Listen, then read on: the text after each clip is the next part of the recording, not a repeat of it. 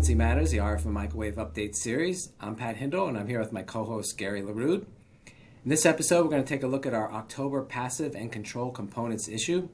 The cover feature is about PCB design considerations for millimeter wave applications, so it kind of reviews the PCB manufacturing constraints and the effects that has on high-frequency design. So Gary, what do we have for other technical features? Well, we have an interesting mix this month from Marquee Microwave. They compare the capabilities of MMIC filters to thin film, laminate, lumped element, and cavity filters, and they argue the time has come for MMIC filters. And then many of our viewers probably know that in a VCO, the main single sideband noise contribution comes from the transistor's intrinsic noise, as well as the contribution from the tuning diode. Well, we have an article by Ulrich Rode and several co-authors that covers the theory of those noise contributions and then describes the development of a tuning diode that actually reduces the contributed noise. We have a special report from Knowles Precision Devices. They describe recent government studies and recommendations for using commercial components in space missions, and of course that's a hot topic. And then our Fabs and Labs this month profiles Urzia. They're a supplier of RF microwave components and subsystems based in Santander, Spain. And this growing company, I found out, was born out of the telecom collapse of 2001. So a good mix. Yeah, and as our longtime sponsor, I wanted to note that RFMW is highlighting Menlo Micro, who has released their first generally available high-power SP4T Ideal MEMS switch. The new technology platform enables robust and reliable switches, and they're capable of greater than 25 watts of CW power handling at 6 gigahertz. So this is the MM5120, and it provides low insertion loss and high linearity from DC to 18 gigahertz with greater than 3 billion switching cycles guaranteed at plus 85 degrees C. And it features an integrated driving circuit with SPI and GPIO interfaces to control and integrated charge pump to drive the gate. And this is well suited, especially for replacing the large electromechanical switches, as well as some of the RF and microwave solid state switches in applications where the linearity and insertion loss are critical. And you can find these products based on Menlo Micro's Ideal MEMS switch technology from their distribution partner, RFMW. So turning to the news, there's been a lot of talk about the potential of private networks as a growing market, and the Global Mobile Suppliers Association said that it's tracking 889 organizations deploying LTE and 5G private mobile networks in one or more locations. And to date, they noted that they have identified 66 mobile operators in 70 countries that are organizing private networks in one or more areas. So it's definitely a growth area to keep an eye on. Then I also saw that the LoRa Alliance announced that they have expanded the LoRa Wide Area Network Link Layer Standard to the addition of a relay specification. So the relay allows the battery-operated, easy-to-deploy network coverage extensions, at a fraction of the cost of it adding additional gateways. And so this allows LoRa Wide Area Networks to achieve excellent coverage in use cases that require like deep indoor or underground coverage or relay data on satellite-connected networks. And this is really going to help deploy those networks at a lower cost. So Gary, what did you see in the news? A couple items from here. Qualcomm is putting their weight, even more weight, toward Open RAN. They introduced a new platform for Open RAN infrastructure, and it comprises an integrated element that covers the RF to modem, and then an accelerator card enabling cloud-native virtualized 5G networks.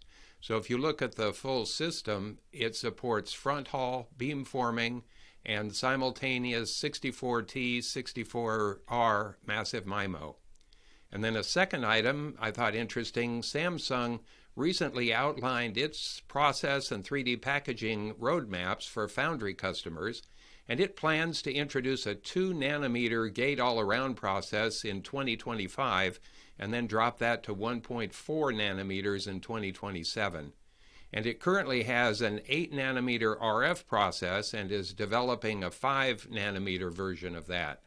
And you may not be aware, but Samsung has a fab currently in Austin, and they're building a second one in Taylor, Texas, which is just northeast of Austin. Yeah, there's always a lot of developments on the semiconductor front these days. It's really an emphasis in all the countries.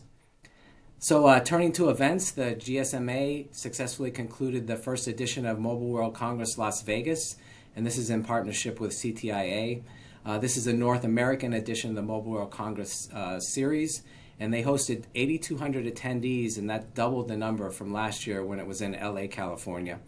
The attendees were from nearly 100 countries, and they convened to see more than 300 exhibiting companies and over 300 conference and partner speakers. So it was a pretty good event. I think it'll be bigger next year. We're seeing a comeback now from COVID that we're getting to about, maybe 70% of attendance. So hopefully by the end of the year, we'll be closer to 100%. And then you and I, Gary, we went to Milan and we attended European Microwave Week. And again, attendance there was very good. They had kind of a surge in the last couple of weeks in registrations.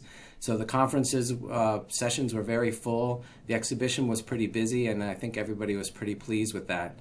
I think from my perspective, the one trend I saw was all the test and measurement companies now have like complete D-band setups.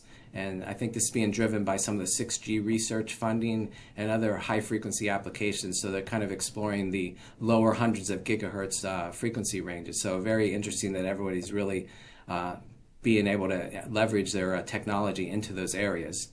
And also we were in the Defense Forum, and there we saw a lot of coverage of GaN technology and artificial intelligence, kind of its impact on the future of EW and radar systems. So, Gary, what were your thoughts on the conference? Well, I agree with you. I thought it was well attended and a really vibrant vibe, if you will. Everybody I talked to, there's a positive outlook for the industry. Clearly, RF microwave, millimeter wave is core to telecommunications, it's core to defense, it's core to space, and all those market areas are growing. Maybe not for the right reasons, but they're definitely growing.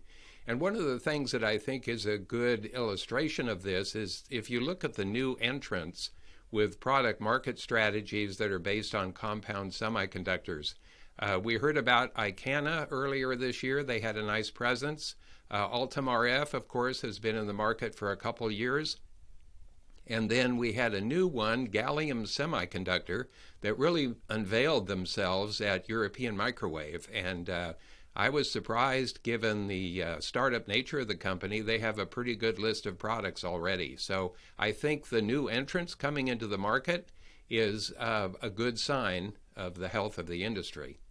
And of course, we can't forget that EDICon Online has started. Our first week yesterday, we focused on signal integrity and power integrity. Next week, the theme will be 5G, Wi-Fi, and IoT, followed by PCB interconnect in week 3 and radar, automotive, and SATCOM in week 4. So you can check out the program at edicononline.com and register for the presentations that interest you. And it doesn't matter if they've already happened. You can always watch the recording, or you can sign up for the ones to come. Yeah, I thought the keynote for the Signal Integrity, Power Integrity kickoff was great. It's kind of a historical look at how signal integrity and power integrity developed over the years and became a mainstream design technique that people are using, and how they were named signal integrity engineers. So it's very interesting to check out. Yeah, if people miss that, you should really go back and watch it. It's a great production, great historical look. And so there are some upcoming events that are continuing on in this month. We have IEEE Phased Array Conference in Waltham, Mass., which is right in our backyard. So I'll be swinging by there on next Tuesday. We have a tabletop in the exhibition, so it'll be just really interesting to learn about what are the latest technologies in antenna design and phased arrays. There'll be a lot of local companies there and some international. I saw a lot of the European radar companies are also participating. Yeah, that's always a good conference, a lot of interesting material. And then coming up the end of the month, Association of Old Crows in Washington, D.C., that's the last week of October. I think, Pat, you, Mike, and Carl will be there. Is that right? Correct. So people can catch us there if you haven't seen us already. Well, I think that wraps up another episode of Frequency Matters. Today's sponsor is RFMW, a technical distributor focused on RF, microwave, and millimeter wave products. And they truly represent the leading companies in the industry from antenna to baseband. So start your next design project at rfmw.com. We'll be back in a couple weeks for another episode of Frequency Matters. In the meantime, check out microwavejournal.com to keep up with the latest industry news. You can peruse our technical articles and listen to our podcasts. And if you're not getting the monthly subscription to Microwave Journal, it's free. You can sign up at the website. Thanks for watching, and we'll see you in a couple weeks.